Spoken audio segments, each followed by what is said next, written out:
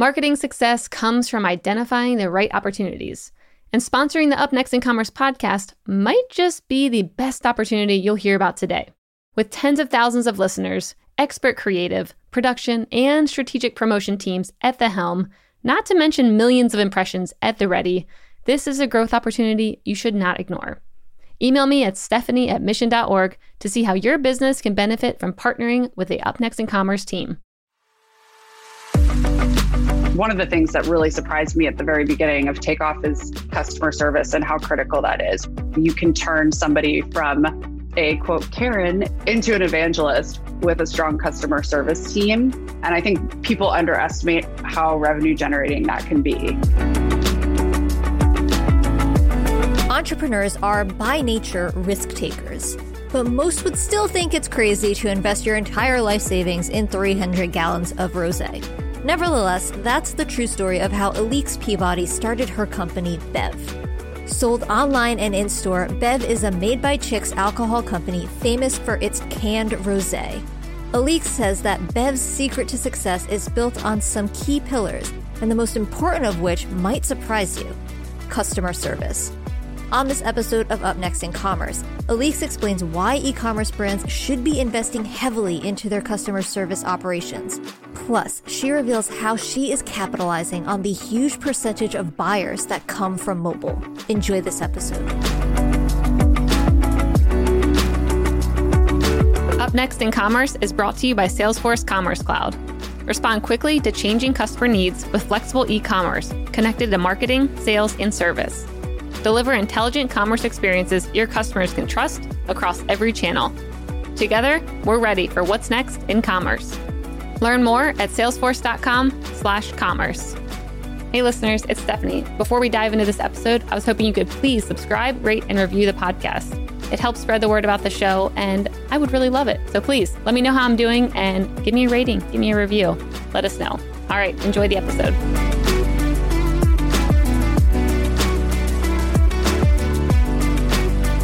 Welcome to Up Next in Commerce. This is your host, Stephanie Postles, co-founder at mission.org. Today on the show, we have Alix Peabody, the founder and CEO at Bev. Alix, welcome. Thank you so much for having me. I'm excited to have you on. It feels like the perfect environment to talk about beverages with everything that's going on. Oh my gosh. Yeah. I mean, so much consumption in my world for sure. It's been a little bit of a crazy time. Mine too. These days I have to limit myself. Like, wait, did I just have wine yesterday, the day before, and the day before? Like, I need to chill. I have to put myself on a plan. Yeah, 100%. I mean, it's funny too, because like we've got moms with kids working from home and people trying to like separate their days and all that kind of stuff. So I feel for them, but glad we can be here to help. Yes, me too. So I have read your backstory, a little bit of it, and you have a crazy backstory of why you started Bev. And I was hoping we could kind of start there, where you go through what led you to starting it. Yeah. So it's kind of a crazy story. When I first moved to San Francisco, I was 24. I'd been working in finance for a couple of years, and I moved out there thinking, I wanted to learn a little bit more about the whole startup world and all that kind of stuff. And I took a job as an executive headhunter, helping startups place C-suite level employees, essentially. And right when I moved there, I got pretty sick. So I had a whole bunch of issues with my reproductive health system, and I was totally drowning in medical bills. And I was trying to figure out, how I was going to pay for all of this stuff. I had to freeze my eggs. It was a total nightmare. And I started throwing these parties, and I was charging tickets for these parties, which people didn't realize I was using to pay down a whole bunch of medical care. I went to a school that was very frat centric. I worked in finance and I was in tech, and I've always cared a lot about gender dynamics and drinking culture and kind of how we interact with one another when our guards are down. And I started to notice that there was just a really different energy when you're in a female-owned social space. And at that point, I kind of realized that I wanted to do something that addressed that in a way that was positive and fun and approachable. So started looking around, realized that I was going to really, need a product to sell if I wanted to have a brand and a mission. And alcohol kind of seemed like the lowest common denominator. So I weirdly ended up in wine. That's a perfect spot to land. I mean, So tell me a little bit about you come onto this decision that you want to start in the alcohol industry. What happened next? Yeah. So, I knew nothing about booze. I knew nothing about the industry. I really wanted to make a voice for women and we say, and good dudes, in a space where there just really hasn't been much out there. I tried to figure out, how was I going to sell this product? And there's so much legal stuff that goes into the industry in general. It's so hard to get on a shelf because you have to go through all of these different loopholes. So I realized that there was kind of a loophole to the system, specifically in wine. And the reason for that is basically that if you're a California vineyard, you can have a tasting room and a wine club. And so I realized pretty quickly that I was going to need to have a wine-based product if I wanted to be able to sell online so that I could have a proof of concept before trying to get onto the shelf. That's how I ended up with rosé in a can as our first product. In a beautiful can. And thank you so much. It's funny, my cousin's handwriting is actually what's on the side of the can. It was our original logo. That's good handwriting. I would not have known that's someone's handwriting. Yeah, we had to make our own font. It's kind of funny, but anyways, yeah, and so we, I basically at that point I realized I had a 401k from my first job. That I'd kind of forgotten about. I cashed the whole thing, bought 300 gallons of rosé, and we were off to the races. That's amazing. So where did you even send these 300 gallons of rosé? Yeah, so I wasn't even, don't tell anyone I said this, just kidding, anyone who's listening, but I wasn't even licensed at the time when I made our first sort of proof of concept. So I wasn't allowed to sell it. Mm-hmm. I had technically purchased it from a winery under their license as a direct-to-consumer sale. And so I used the product to go seed investors, basically. And I would bring it to all of these different parties. And then a couple days later, I'd ask for an introduction from a friend to a potential angel investor. And they'd be like, oh my gosh, that stuff was everywhere, but I actually put it there. So it was kind of just like the hustle of starting to get our original round of funding. Mm-hmm. So since you bought that 20,000 or 300 gallons of rosé for $20,000, have you changed the product? Like, is it a new, different kind of wine now? Like from where it started, where is it today? Honestly, we hit it pretty well in the beginning.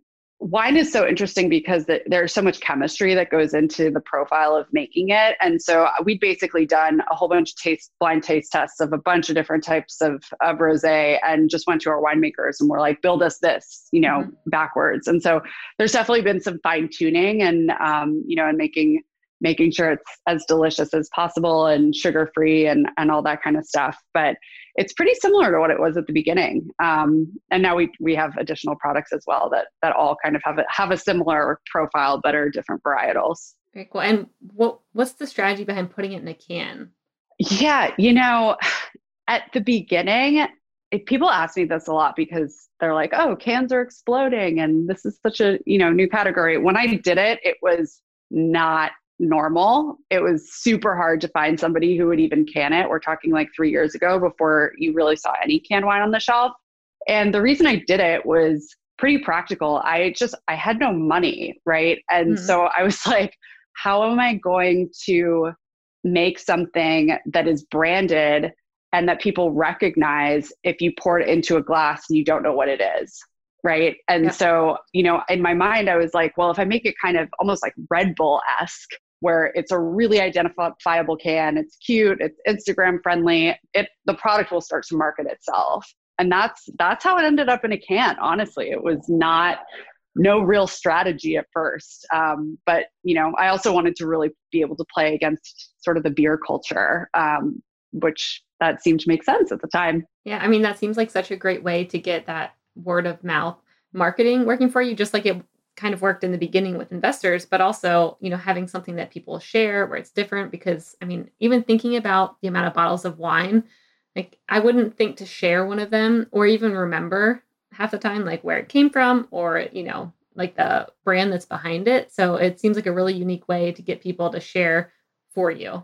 100%. And if it's cute enough, then, fun looking enough and whatever, people want to take pictures with it and they want to be seen holding it. And I think, beverage is such an interesting category because people don't realize how emotional it is, but brands really drive a lot of the purchasing power in terms of, what people choose to consume, because it says a lot about, who you are.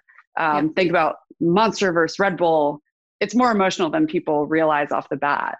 I love that. So how are you going about garnering that emotion and developing that community, which seems like a very important part of why you even started this company? Like, how do you do that day to day now?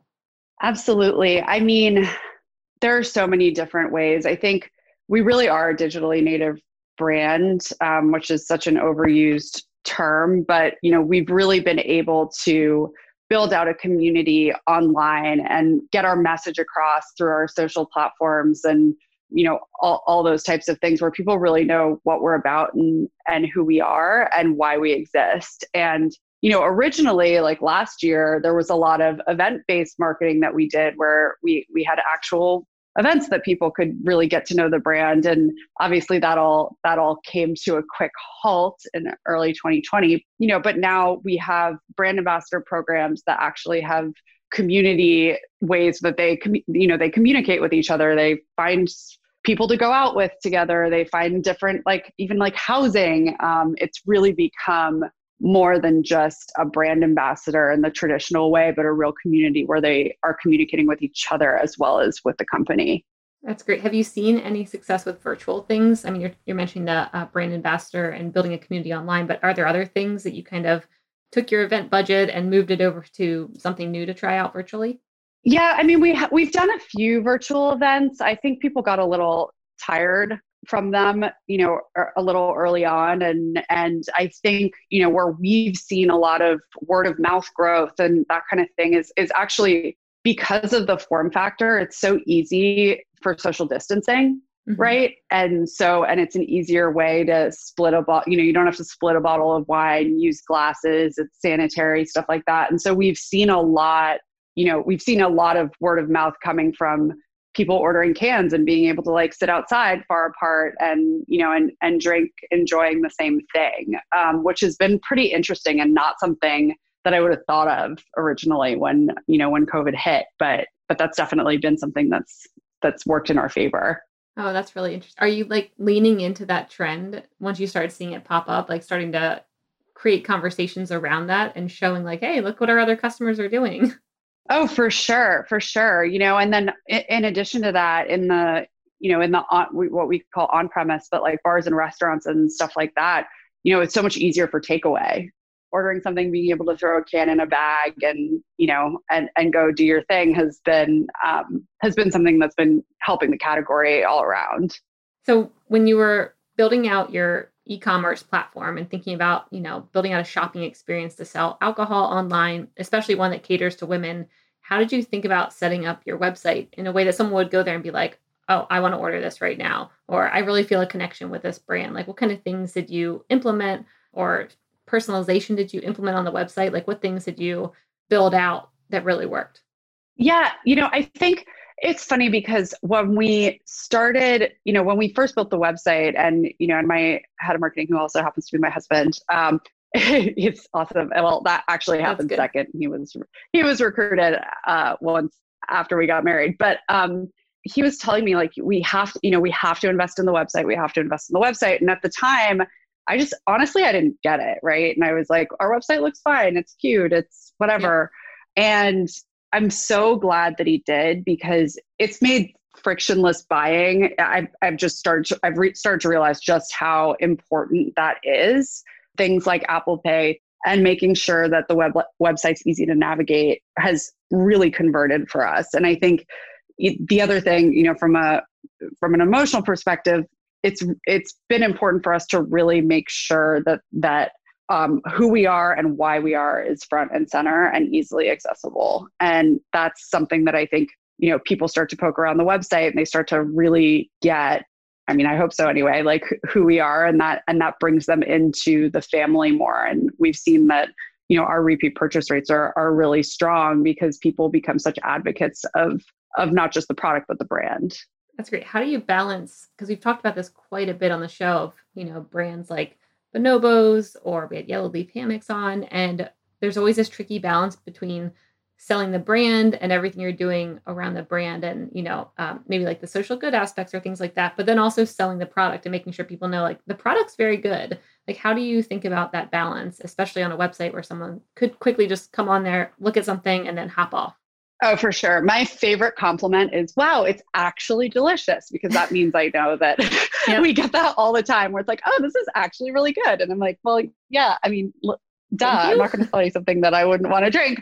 But I also love that because it means, people don't expect it to taste how it does out of a can. And it's great. But, I think focus is so important when it comes to that. And I think the way that we really try to attack marketing is making sure that the messages that we're sending aren't too many and they're very focused on what we want to do, right? So for us, it's really made by chicks, zero sugar product. Our mission is break the glass, right? Like that's kind of what we really try to hone in on. And there's a lot of A/B testing that goes into, okay, which kind of consumers are really looking at the products and are buying for the first time because of the product versus buying for the first time because of the brand and the mission. And I think a lot of the times people are going to buy a product that they're excited about or that they've heard about or that they want to try. And then, kind of become, if they like it, that's just straight table stakes. And that's when you start to see repeat and people really start to become evangelists. So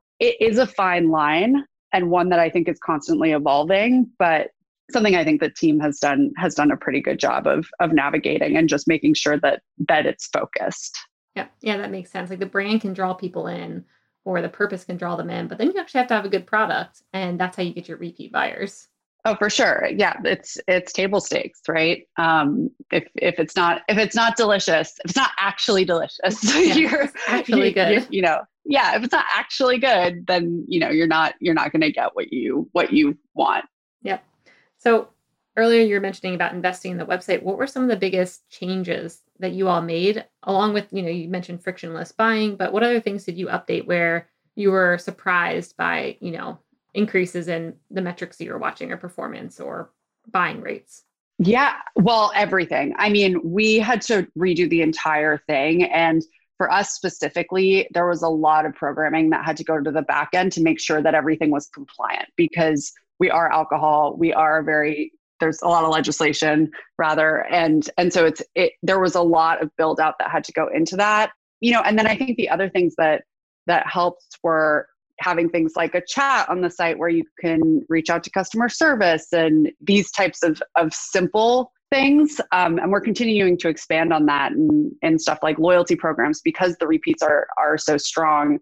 People want to recommend it to their friends. And there's been a lot of different things of that nature. And also just making sure that the tech stack on the back end is strong so that we're learning, right? Mm-hmm. And evolving as we see customer behavior. So you build out this new platform, you're trying out chatbots and everything. Like what kind of metrics are you monitoring to see if things are going well? Like what do you look at every day or week? For sure. I mean, obviously top line, we're looking at AOV, average order value, lifetime repeat rates are huge.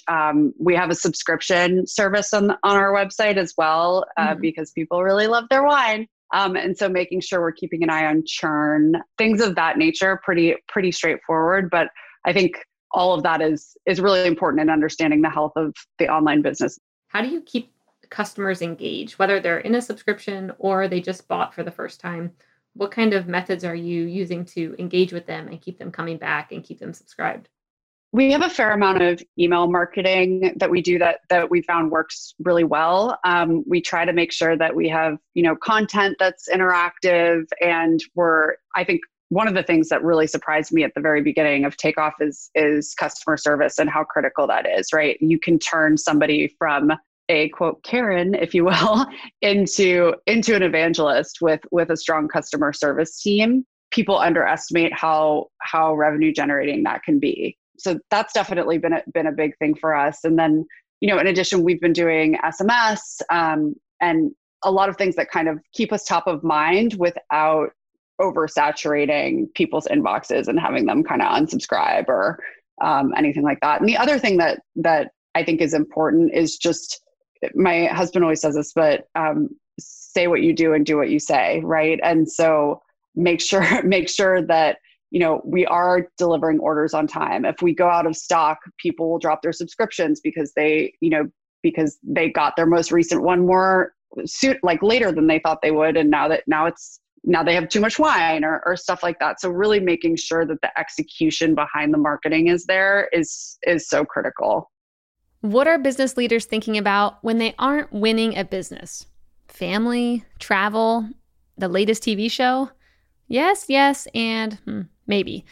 But how about quirky business opportunities or little discussed financial trends? Or maybe even plant medicine benefits and alternative wellness? Mission Daily is back, baby, and our flagship podcast is better than ever. Mission Daily is the podcast for the business builder, the thoughtful marketer, the team manager, the blue-collar worker looking for new ways to think about life, finances, and health. This is for the people who want to break the status quo and laugh a little or a lot along the way.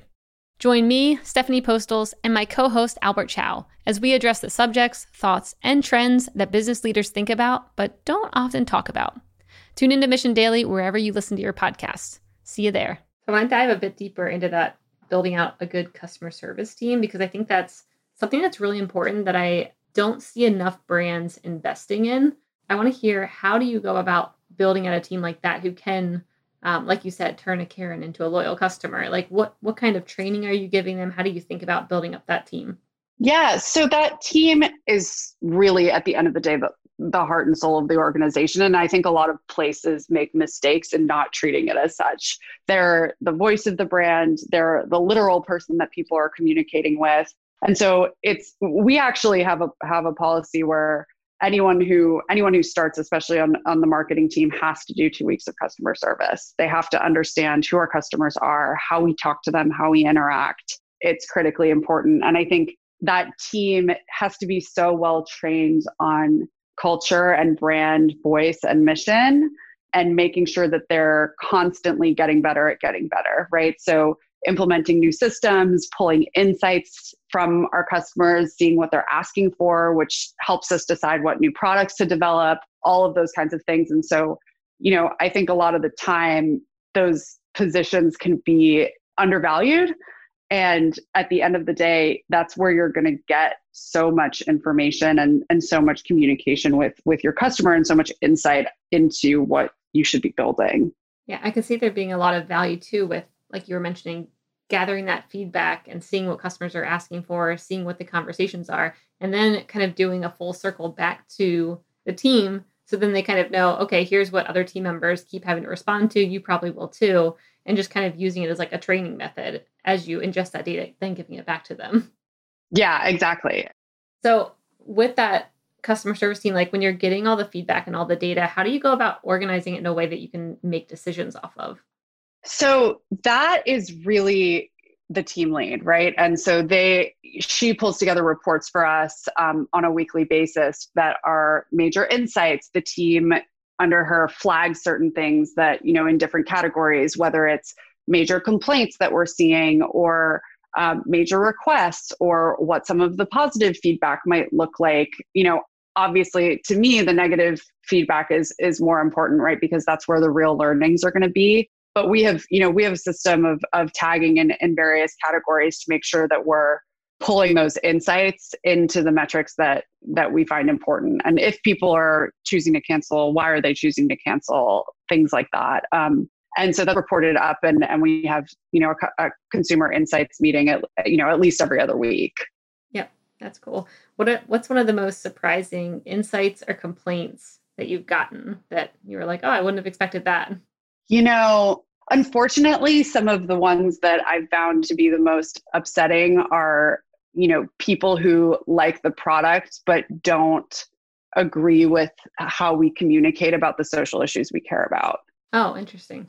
Yeah. And I think that's been a tough line because, we're here with a very specific mission and purpose, and, and we're about women and men treating each other right and addressing toxic masculinity in a happy way. And, we're very clear about our communication around things like sexual assault in our industry and, and date rape culture and all of that kind of stuff. And, I've had moments where people write and they're like, keep your views to yourself. I would have kept drinking your product otherwise. Oh my gosh. Well, I am happy that you guys stood up to those people because I think there's going to be room for more brands to start speaking up against crazies. Because right now I do feel like a lot of brands actually sometimes get bullied by whoever's loudest on the internet. And I think there's a lot of room for more brands to speak up like that behind the decisions that they're making instead of just conceding to the loudest person on the internet, which might not even represent the majority.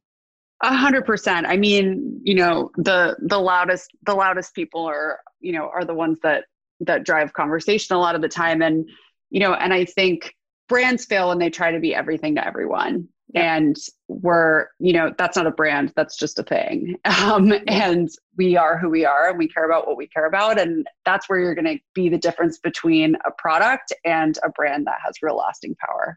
I love that. That's a good quote. So with everything that's going on with the pandemic, have you seen buying behaviors change? Or like earlier when you were mentioning about reasons people are canceling, like have you seen new reasons pop up for, why they're canceling that were different than months ago, or why they're buying that's very different than 6 months ago? Yeah. I mean, 6 months ago, we definitely had more people, it was harder to get people to buy alcohol online, right? Mm-hmm. It's generally, you're going from one place to another. It's oftentimes an impulse purchase. You're on your way to a friend's house or on your way to a party. I would say we've seen an uptick in the way people are purchasing our products more than we've seen some of the difficulties that other brands are seeing during the pandemic, because they don't want to go out. This is not something that historically people buy in a forward-looking sort of predetermined fashion, if that makes sense. Yeah, and that's changed. They want things at home. They don't want to have to really think about it, and they're not going out as much. And so that's been huge for us, where we've actually seen a huge lift in online purchasing and online subscription. Great. And how are you guys leveraging mobile? I know earlier you had mentioned SMS, and like, how do you think about that, especially when it comes to mobile ordering? We definitely do SMS marketing, like I said before, making sure that the mobile experience on our website, we have, honestly, I believe it's about 70 to 80% of purchases are made on mobile. Oh, wow. That's which is crazy. On your website?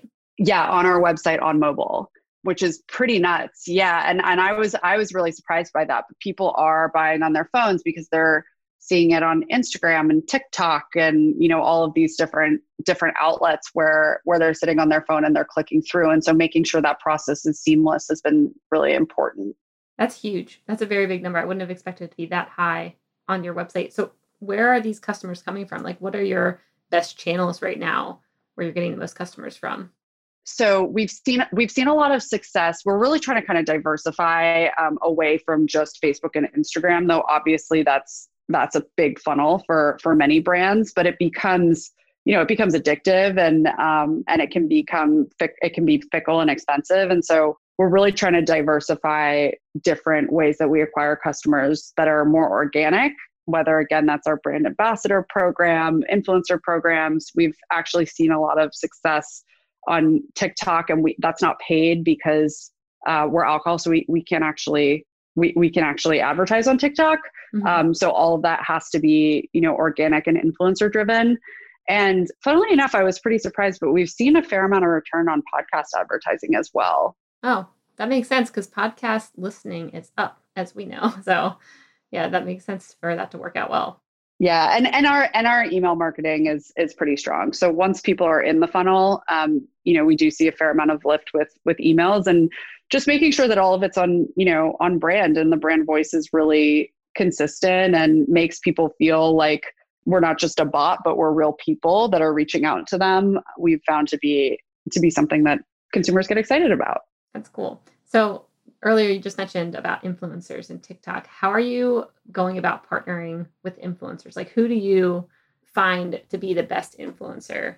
Like, how do you find those people and how do you work with them? Because we've had a lot of listeners ask about working with influencers, and not like, people don't really understand, like, how do you start those relationships? Do they actually have a good ROI? Like, how do you find good ones? So yeah, let's dive into that a bit. It's tough, right? And I think we're in a very lucky position because nobody's going to say no to free product from us. Okay. So that's how you get them in. You offer them free product. For the most part, it's like, do you want to try this out?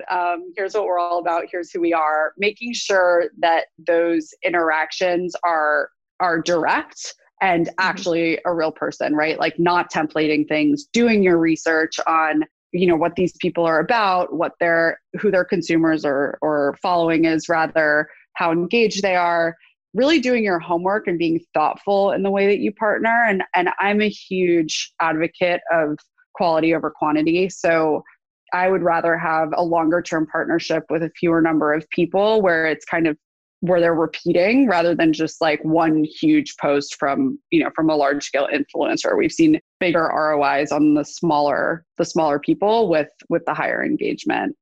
Yep. Yeah, I've heard that same theme. Is there a certain level where you're like, up until this point, like if they have this many followers or less, free product will win them over? And then after this point, then they're just going to be looking for money or something else. Like, is there a certain barrier maybe? It varies. It really varies, because I think, for us, people get excited about us for different reasons, and kind of, as I mentioned before, whether it's product, whether it's the mission, and they kind of just want to get behind it, whether it's just being part of the community, right? And so we've seen people want to post and engage for all sorts of different reasons. That there isn't really a fine math to it. Mm-hmm. I would say the more sort of macro the influencer is, we found the more that they want to get paid, but also it really depends on who it is. But by and large, I would say that the returns are not as good. Yeah, that's good to know. So what is a favorite piece of content that either you've created or an influencer has created, where you're like, this was either really fun or funny or drove a lot of, purchases? Anything come to mind? So we have a small kind of silly thing that we do. That's we have like this weird subcult of grandmas drinking Bev. Oh my gosh, that's great. Which is kind of funny. And so there's this one influencer we've worked with called Ms. Patty Cake, and she's done like the funniest content for us, where she's this like fab grandma, and she'll like dress up in full extra clothes and be drinking our cans of wine and stuff like that. So I mean, that's one of my personal favorites, whether it's the one that drives the most traffic. Another partnership that we did that's been really great is Serena Kerrigan, her Instagram show. I don't know if you're familiar with it, but I'm not. Tell me about it. Yeah, totally. So during quarantine, she basically created like the first reality television show on Instagram. Mm-hmm. And she started going on live dates on Instagram Live with random guys from her house. Uh-huh. And it became such a funny sort of culty following thing, where people would just log in. It's actually on Wednesdays at 8:30 most of the time, for just to watch her go on a date, and whether it's like whether she goes on a second date or whatever. And so we sponsored her for her second season. And I think that's one of the big things too. It's like, the bigger the influencer is, the more brands they're working with, and we really like to find people who are fun and own themselves, and very like mission aligned and empowered, that are earlier and up and coming. We found that to just be way more effective. Oh, that's great. I need to go and watch that. That sounds really funny. How did you find her, and how do you find these smaller people? Because that always seems like the hardest part for me anyways, when I like think about like, oh, go find a influencer who has a good following, and these people will actually want what she has or he has, but they're not too big where they, don't ask for crazy things. Like, how do you find those people? That is a great question. And, the team is really good at that. Okay. I'm not necessarily doing that all myself these days, but I would say that, it's especially tough for younger brands, because there is such a capacity constraint in terms of time. And it really, really is a full-time job, keeping your finger on the pulse on what's going on social, right? And I think it changes so quickly. What people are doing online changes so quickly. I mean, it can change in a day, right? And making sure that you're responding without losing your authenticity, and also just being engaged with your consumers, and who are they following and what are they excited about, and seeing if those audiences are are like-minded people. And so it's a lot of keeping your finger on the pulse. And frankly, it's a lot of time. What are you seeing when you sponsor a series on Instagram like that, where it's, more product placement, where it might not be something that person's referencing, but it's just kind of in the scene, versus the ROI on a platform, maybe like TikTok, where they're probably putting it more front and center. Like that's what their post is about. Like what kind of ROI should someone expect when utilizing those two different methods? I mean, honestly, it varies because, a lot of the time in TikTok, it's not necessarily just about what the product is. A lot of the time it is something that they just happen to be drinking while they're saying something funny. And then they might like off the cuff mention it. Whereas on Instagram, you're looking at more of a hard post, and you can track the ROIs with, specific codes that you're giving, influencers and stuff like that. So it's something that I think we're really trying to fine tune in terms of how do you track those ROIs in an effective way. But for us, we've seen that, TikTok engagement in particular is really interesting because it's still newer, and the algorithms aren't, as tightly figured out as Instagram is, from kind of what we've started to see. And so the ROIs can be much higher. Again, it totally varies, and it really depends on the content of the person. Got it. That makes sense. Are you working on any new crazy things, like crazy marketing campaigns or channels that you're trying out, or anything where you're like, I have no idea if this will work, but we're going to try it? Absolutely. I mean, we're really trying to build out our own content marketing platforms. We launched a podcast that did quite well, that I was actually the host of, that's called Made by Chicks. And cool. And so figuring out, we're trying to build out more of, what does our newsletter look like? How are we bringing value add content to people? And how are we doing it in a way that's not necessarily just sales emails, but really, addressing who we are and giving people value add outside of our product alone. Right. And so that's one of the big challenges that I think we're going to see in 2021 is, how do we build that in a way that has a strong ROI, and, and what do those ROIs look like? And is there, what kind of partnerships can we get involved with? And these types of things is something that we're really going to focus on for next year to get away from the Instagram addiction, if you will. Yeah, I think that's good to start exploring new things like that. And we work with companies all the time who are thinking about building podcasts or, sponsoring podcasts. And it's definitely a good avenue to explore because it's only increasing. At least podcasting is only increasing the amount of people listening. For sure. All right. So let's move over to the lightning round. This is where I'm going to ask you a question and you have a minute or less to answer. Are you ready, Alix? I am so ready. All right. First, we'll start with the hard one. What one thing will have the biggest impact on e-commerce in the next year?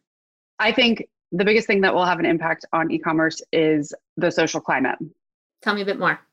I think it really depends on sort of what happens with COVID and civil unrest and all of those types of things, because that's what really starts to clog up people's feeds. And they're seeing a lot of that. And so that's where we see, CACs increase dramatically, is when there's a lot going on in the world around. That's what I would say. Got it. Makes sense. Yeah, that's a good one. What's up next on your reading list? Never Split the Difference, which is a negotiation book from, I believe it's a CIA interrogator. Yeah, we just had someone else recommend that. I think it was just a couple episodes ago. Oh, really? Ago. Yeah, that's a popular book. I'll have to definitely check it out now. What's up next on your Netflix queue? Oh, I mean, obviously The Crown, but but definitely watching that. The Queen's Gambit was amazing too. Yes, I'm watching The Queen's Gambit right now. It's so good. It's amazing. I'll have to check out The Crown. I haven't seen that one yet, though. I always just take recommendations from our guests, and that's what guides my Netflix queue from all you guys. So. Well, yeah, I would love any recommendations, because I feel like the whole world has just straight up run out of Netflix. I know. Yeah, we got to make more content. We need it. Exactly. Give the people what they want. Netflix and Bev. What one thing do you not understand today that you wish you did? I wish I had a better grasp on American history. I went to high school abroad, and so I actually missed my junior year when you were supposed to take American history. And so I was taking history abroad. So I actually don't have a great background in that. And I really wish I did, especially right now. Ooh, that's a good one. Because they always say history repeats itself. And Yeah, that's something I need to dive into deeper as well. It does indeed. I wish I were better at like reading biographies and historical books, but I'm not. Yeah. Yeah. Well, hey, there's so much going on right now, but that's a good thing to lean into. And the last one, what piece of tech is making you most efficient right now? Superhuman, the email. Oh, do you like it? Yeah, I love it. It's definitely helped with my efficiency dramatically. Yeah. Otherwise, I wish I could say Asana. My team uses it very well. I'm a little bit of the slow adapter, but Superhuman has been really awesome. Oh, cool. I'll have to check that out. Yeah, I've heard so much about it, and it might be something I need to check out next. All right, Alix, it's been awesome having you come on the show. Where can people find out more about you and Bev? Absolutely. So you can check us out at drinkbev.com and follow us on Instagram at drinkbev and subscribe to our newsletters. Awesome. It's been a pleasure. Thanks for joining us. Thanks so much.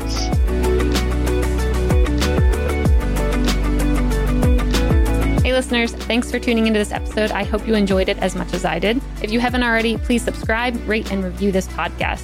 It helps spread the word, and I would greatly appreciate it. See you next time.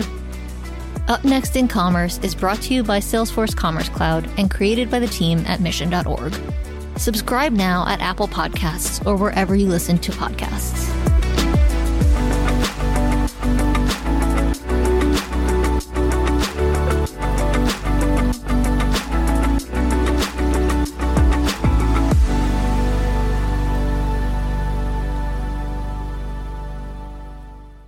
Thank you for checking out another epic hour of business insights and inspiration on the Up Next in Commerce podcast.